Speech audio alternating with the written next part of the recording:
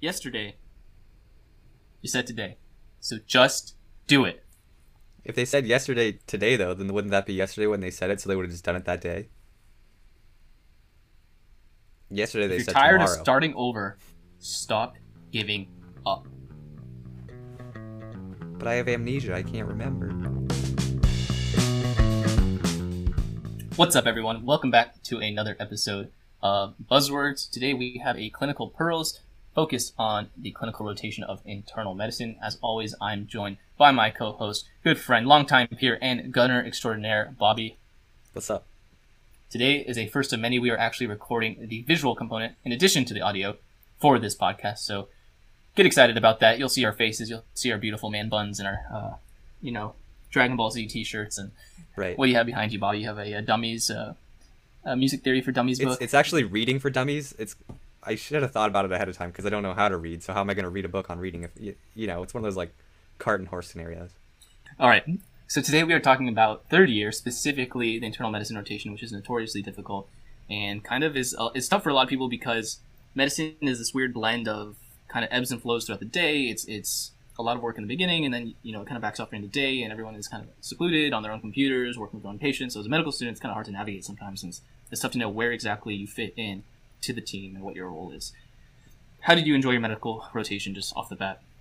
I liked IM overall. I started with surgery and then I went to IM, so I already was kind of like familiar with working in a team and stuff. So it wasn't that bad, and relatively speaking, it was kind of nice to have like a little bit of a slower course throughout the day. So kind of just walk us through very briefly, what your day entailed as an IM medical student. Yeah. So typically, it depends on the team that you're rounding with, but you want to get there like an hour or two before rounds, especially when you're starting. Give yourself some more time. Just to figure out, see what new patients are on the service, and then, pick up one or two of them. Earlier in the year, you can get away with just picking up, one patient. Usually by the end of the rotation, they'll want you to carry, 3 or 4 patients consistently. And then I would just look at their charts, kind of figure out, why they're there, what's going on. You can answer or, write up most of your soap note just from that, pre-rounding, especially if you look at the residence note from, overnight. That always has a ton of info in it, and kind of will, save you when you go into the patient room, and then they're, you go to talk to them and it's 5 in the morning or 6 in the morning. They're still kind of sleepy, trying to tell you details. And then after that, you'd kind of synthesize everything together and get ready for actual rounds. And then you'd round with the attending for an hour or two. Usually, when I was on IM, we'd round from probably 8:30 to 10, and then it was just kind of working on notes. There's usually afternoon conference or something, and then I was typically out of the hospital by 2 or 3. Some people didn't have the same experience. Some people were there a lot later. Some people will leave immediately after rounds, so it can be pretty variable. What was your experience? So my experience was pretty similar. It entailed pre-rounding, getting there a little earlier than the residents or the interns, looking at the charts, kind of creating that outline for the day, what their complaints are going to be, what we need to change, and how we're going to progress, and then ultimately seeing the patients and getting ready for rounds, which would take anywhere from an hour and a half to 3 hours at worst. And then after that, I don't know, I was kind of a lazy medical student in medicine. I didn't really want to write notes. I didn't think that was really my role as a medical student, so I would do notes quickly, and then I would really just focus on studying. I had medicine first, so I really didn't know what to do with step studying, and I didn't know how to balance everything. So I was very, very focused on the onset of doing UWorld as much as I could. So you brought up a couple good points. I think the first thing that we need to talk about is just, as a medical student, having some agency in your day and figuring out what my role is and how can I best help this team. Because at the end of the day, you are there to learn, and you are there to get this, quote, medical school experience, but you're also now part of a real team with real physicians and real residents and real patients. So it has to be kind of a nice little blend of your education, which is important, but also with the logistics of the day and how you can best help. So one thing you already mentioned that is great is that coming in early is key, because you're not as efficient as others. I mean, you'll see attendings that can cover 15 patients with just 30 minutes of charting. So you have to come in early. You got to pick up your patients. You can't sit around and twiddle your thumbs and wait for the resident to assign it to you. I mean, just have some agency, be direct. When I came in as a medical student, something that I'd like medical students to do now as an intern is come in early, say, hey, this patient's now on our team from overnight. They seem interesting. Put my name on that patient. Just put it on him. Don't ask anybody. Take charge. Your resident will come in the morning, see that your name is there, see that you've already kind of taken them under your wing, and that you're already ready to go. And I think that shows a lot of both just kind of taking agency of your own education, but also your willingness to help the team. Anything else you want to add in regards to that, coming in early and picking up your patients? Yeah, definitely. I mean, at least in our we use Epic, and so there's actually a way to assign yourself as the medical student, and that was something that the residents could see. And so if you do that before they print the list out, your name would pop up next to that patient on the list, so they'd be like, oh, Bobby's taking care of them, and like sometimes I wouldn't even like ask them or tell them I was picking somebody up. I would just put my name on it, Yep. and that shows like initiative, and then they see like, oh yeah, they did pick up this interesting patient, like they're doing it. Like you can be self-directed, and they don't have to like babysit you as much if you do that. Exactly. Be helpful without needing prompting. I think that goes a long way. One of the best medical students I've had so far, she would come in every day and she would ask how she could help, but she would also do a whole bunch of things, writing notes, seeing patients, getting faxes from other institutions, doing a whole slew of things by herself without any prompting. And that was incredibly helpful. Because again, you're on a team now and everyone is stressed and everyone is working hard. So you need to find a way to help the team in addition to your own learning. Definitely. So kind of off that, the second point I wanted to bring up and I wanted to get your input on is someone's willingness to learn. How do you balance as a medical student, and how are you perceived, I guess, on the other end as a medical student when you need to learn and you want to learn, but you're also in this kind of fast-paced, relatively high-stress setting where the residents already have all these demands of them and the attending is sometimes here, sometimes not. How do you find that a medical student can best navigate this kind of interesting dynamic to get the most education out of their day-to-day? Well, typically, I mean, it also kind of depends on when you start. So if IM's your first rotation, like, don't worry about studying while you're there the first week. Like, just kind of get used to being in the hospital, get used to the ebb and flow, like, figure out how the team works. And then after that first week, like your first week at third year, expectations are pretty low. Then you can start trying to, whenever there's downtime, it's okay to study. Like, if there's nothing, like, do what you're supposed to do. And if there's nothing for you to do, like, that's a good time to study, especially if your residents look busy or, like, the interns are, like, running around with their heads chopped off because they're so busy. Like, it's okay to sit in the corner and study. And people won't be upset. They'll, like, I've had multiple, you get, like, comments at the end of rotation that'll say, like, took initiative and, like, was self-directed in their learning, like, because I would just sit in the corner and read in the afternoon type of thing. Yeah. There's something to be said about the balance between being part of the team and really, being there, being present, and then knowing when to back off. And I think we'll get to that. Something else I just wanted to say in regards to the willingness to learn is that when you're on rounds, you're going to be expected to answer questions from both the residents and likely the attending. So if, attending A, B, C, they ask you a question, Bobby, oh, this patient has an elevated BUN, why do you think that is? If you know it, that's great. And you should understand when you know it and when to show that to others. Don't be the person that's answering every single question. If you're in a group with 3 medical students, don't be the one that's arrogantly pursuing every question immediately, not even letting the person asking the question finish and trying to one-up your fellow peers, because that will not be mistaken as intelligence. That will be taken as a rather arrogant thing to do, and people will not look at that fondly. So I think that's my first kind of tip is if you know it, that's great. Show people that you understand it, but don't be arrogant. And if you don't know it, there's multiple times, for example, during my surgery rotation, even my medical rotation, where someone would ask me a question and I wouldn't know it, or I would guess and it's wrong, or I would just ramble. One time I rambled about like the the triangle we talked about for hernias. Burkow's triangle. And this Hasselbalch's triangle, sorry. Hasselbalch, and the surgeon, after I explained it, after rambling for 10 seconds, the surgeon just looked and said, "What did you just say? You just said a whole bunch of things I didn't understand." Like, so if you don't know it, that's okay. Keep your cool. Don't get flustered. Don't think it's the end of the world. There's something to be said when people don't know something and they're able to keep their composure, able to say, "Oh, that's interesting. Oh, I didn't know that. Oh, makes sense. Let me read about that," and move on. Because everyone's there to learn. No one expects you to know everything. So if you know it, great. Keep your cool. If you don't know it, that's also fine. Also keep your cool. And then finally, for your willingness to learn, it's okay to ask questions. And I'm sure it shows interest for a lot of people, but if you're asking questions every couple minutes, it will get annoying, especially if those questions are something you can just look up. Why are you giving this drug is sometimes not the best question. It's like, oh, I understand that this drug does X, Y, Z, but why in this certain patient are you giving it at this time? That's a better question, and that's a question that shows that you're actually thinking. But if you're just asking residents every now and then, like, hey, why are we giving this, or why are we giving that, or why is this happening? Really, really find the best questions to ask and make sure that you're spacing them out so that you're not constantly just peppering them with questions and kind of distracting them from the ebb and flow of rounds. Definitely. Do you agree with that? Or? Yeah, for sure. Up-to-date's really your friend. You can typically find the answer you're looking for. And in my experience, I think you should, if you're going to ask questions, they should be worthwhile questions, or they should be questions that are for areas of controversy.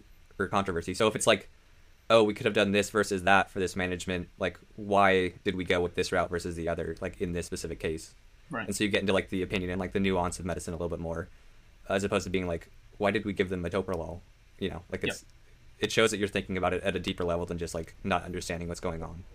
Yep. And even as an intern, I still feel silly sometimes asking questions, but I found a way to just ask, 1 or 2 questions, pick my battle. There was a patient that came in maybe a week ago and was really out of it, altered. We were thinking, her TSH was, I think her TSH was really high, so we were thinking maybe there's like a hypothyroid component.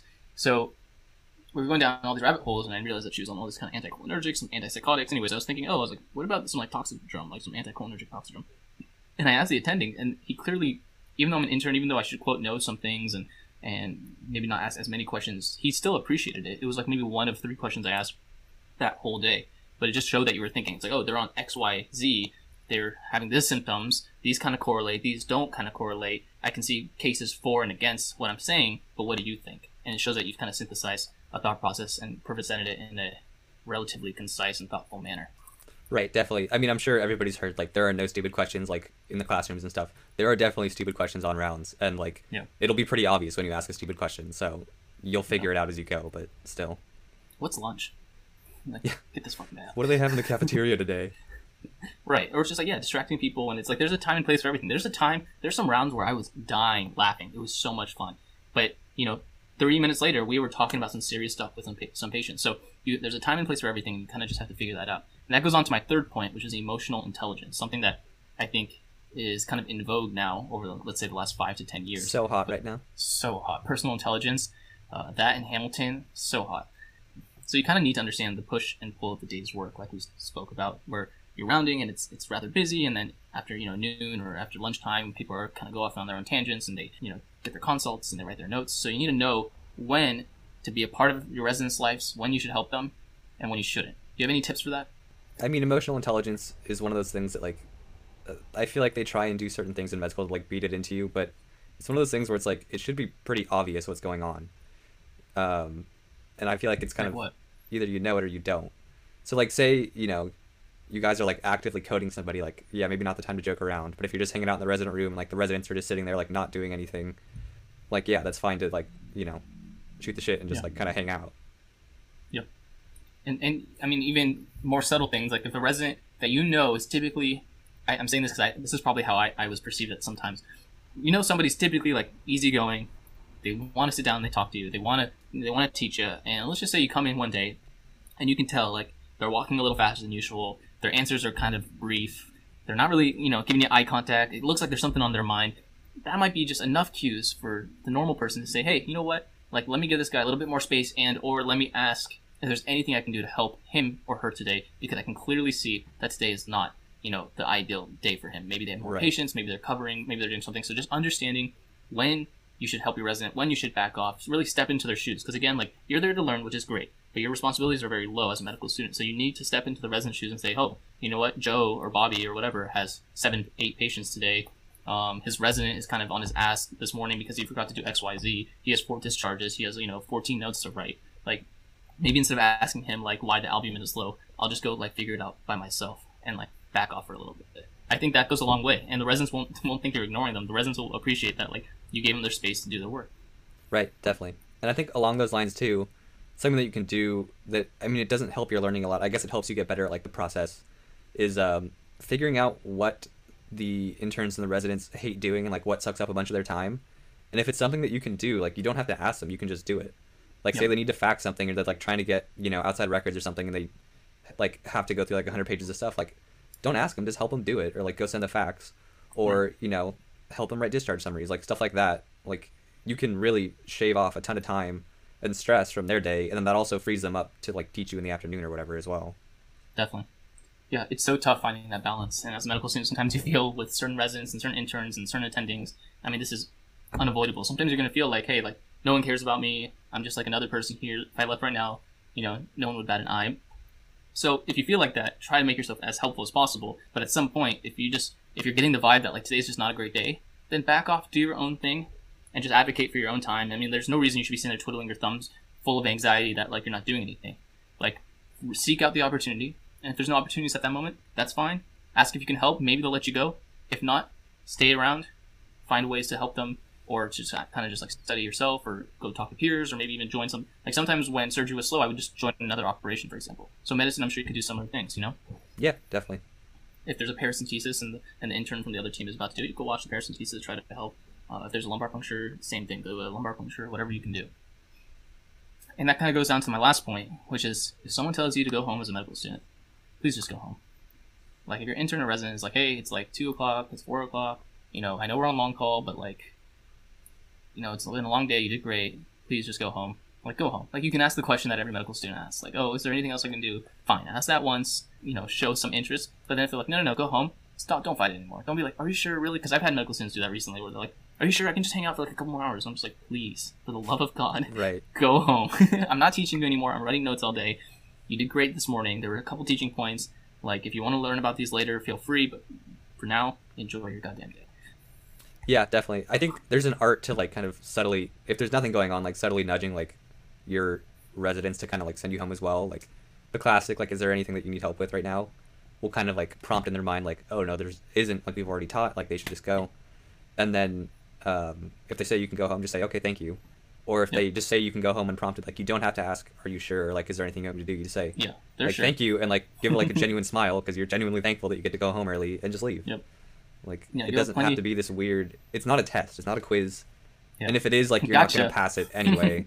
Like that resident, you're going to have issues with that resident regardless. So like, don't even worry about it. Yep. In your eval, the resident's like, I told him to go home, and he left the first time. I told him to go home, and he listened to me. He didn't fight it at all. Yeah. Yeah. Resident evals are hit or miss. You're either going to get a resident that's going to give you an A+ or honors or whatever, regardless of what you do, or you're going to get a resident that's going to give you a passing grade, regardless of what you do. Yeah, you're not going to win anyone over, up or down, really. Like, it just is what it is. I think that also kind of plays in the last point, too, that maybe we should talk about today is, like, don't take anything personal in the hospital. Like, people treating you a certain way doesn't really reflect on you. It reflects on them and, like, how they were at that point in time. Like, it's, some 100%. people are just mean, and, like, some people don't want students on service. Yep. Like, I remember I had one attending who clearly didn't want to be there. He had, like, a research grant due next week, and he somehow got, like, forced to be on the teaching service, and he, like, never worked with students. And my co-student was presenting, and he just said, just stop talking. Like, I don't really care. And, that student was, like, really beat up about it, but then we had him for the rest of the week, and he was still mean to us, but, like, he didn't want to hear us present, so, like, we didn't have to do anything. So I was like, well, like, I'll make the most of this. Like, I'll have more downtime to study. And, like, he would just leave after rounds, so then the fellow that we were working with was like, I feel bad for you guys. Like, I'll teach you some stuff, and then just, like, send us home. So it ended up being, like, totally fine. It's unfortunate. I mean, they really shouldn't put non-teaching physicians on teaching teams, but if it happens, it happens. Never take anything personally. Even when you become a resident, my first, I think it was either my first or second day. It might have been my first day on my medicine team. I was told to get a C. diff test on a patient that was having diarrhea, and I went to MDR, which are these multidisciplinary rounds, and the nurse leader, the charge nurse, was like, can you DC this C. diff order? And this is an order that my attending wanted to put. And I was like, oh, and I tried to explain it, and she explained it. I mean, she was right. She's like, oh, this patient has been on these laxatives and has had a bowel movement X number of days and is now having bowel movements, but it doesn't warrant C. diff. But she was, like, very forward about it, and to the point where, like, there was, like, a nurse and a social worker and a PTOT, and they, like, started laughing. They started, like, giggling at, she's like, it doesn't warrant it. And then everyone was like, oh my gosh, like, this guy's so dumb, and was laughing. And, like, I was, like, standing there, like, my first day as an intern on the medicine team, going, like, holy cow, like, I have a room of people laughing at me right now. And it feels really bad. But, like, it was nothing that I decided. It was a reasonable thing to think about. Anyways, you can't take it personally. I took it personally for, like, maybe a day or two. And then I was just like, I vented to someone, I felt much better, and I moved on until now when I just spoke about it. But sounded like you're it just sucks. Getting a little choked out there. Yeah, the thing is, if somebody above you tells you to do something, you're scot-free. Like, you go do it, and, like, you look stupid doing it, or, like, somebody's like, why are you doing that? The upper told me to do it. I'm just following orders. Yeah. You're good. No problem. Yeah. And in my circumstance, the attending ultimately, like, reached out to those people and explained his thought process, and it was a cordial thing, and nothing came of it. But, just do your best. Ultimately, sometimes people forget, like, that we're all there for the right reason. We're all there to, like, help people, hopefully. And so sometimes because people either feel disrespected or overworked, or something outside of the hospital is eating up their life or ruining their life, they bring it in, and all of a sudden there's some issues and there really shouldn't be. So as a medical student, definitely don't take it personally, and just take it as a lesson. Like, this is like the real world. Even the hospital, where everyone's supposed to be helping people, there's still real world dynamics and real world drama and things that you have to navigate. Well, people are still people, like, regardless of the setting that they're in. So you can have the same distribution of anybody, or, like, any personality type that you see outside the hospital will be inside the hospital as well. So, all right, guys, that is it for today's episode. As always, we have an Instagram, which Bobby knows well. USMLE_buzzwords. Perfect. And we also have a TikTok, guys. And I don't know if you guys are all TikTok savvy, but we got USMLE Buzzwords TikTok, and these are kind of like high yield snippets in video format. We got some cool music behind the audio sometimes, and we're going to duet each other. So I'm going to ask questions on the TikTok, and then Bobby will answer it and duet it. So it's high yield, it's fast paced, it's similar to these podcasts, but just shorter snippets and things that, come up throughout our studies and through our own kind of personal day to day and our personal education. We're trying to reach the youth. The youth, exactly. You got the TikTok dances, you got Charlie, you got Allison Ray, and now you got USMLE buzzwords. And so the last thing I'll say is that in the prior episode, our HEMONK episode, we talked about our new Patreon. And so that's up and running now. We only have one tier at the moment because we're working on tier 2 components, such as we got some high yield show notes coming your way. We got a Discord channel. We got Q&As, live streams. We got a lot of goodies along the way, but we don't want to create this tier right now and not be able to deliver on them. So we have an earlier tier where we can kind of give you everything from tier 1 at the moment, and then we'll be able to transfer everyone up to tier 2 once that's open. All right, guys, have a fantastic day and a great rest of your week. Bye-bye now. Later.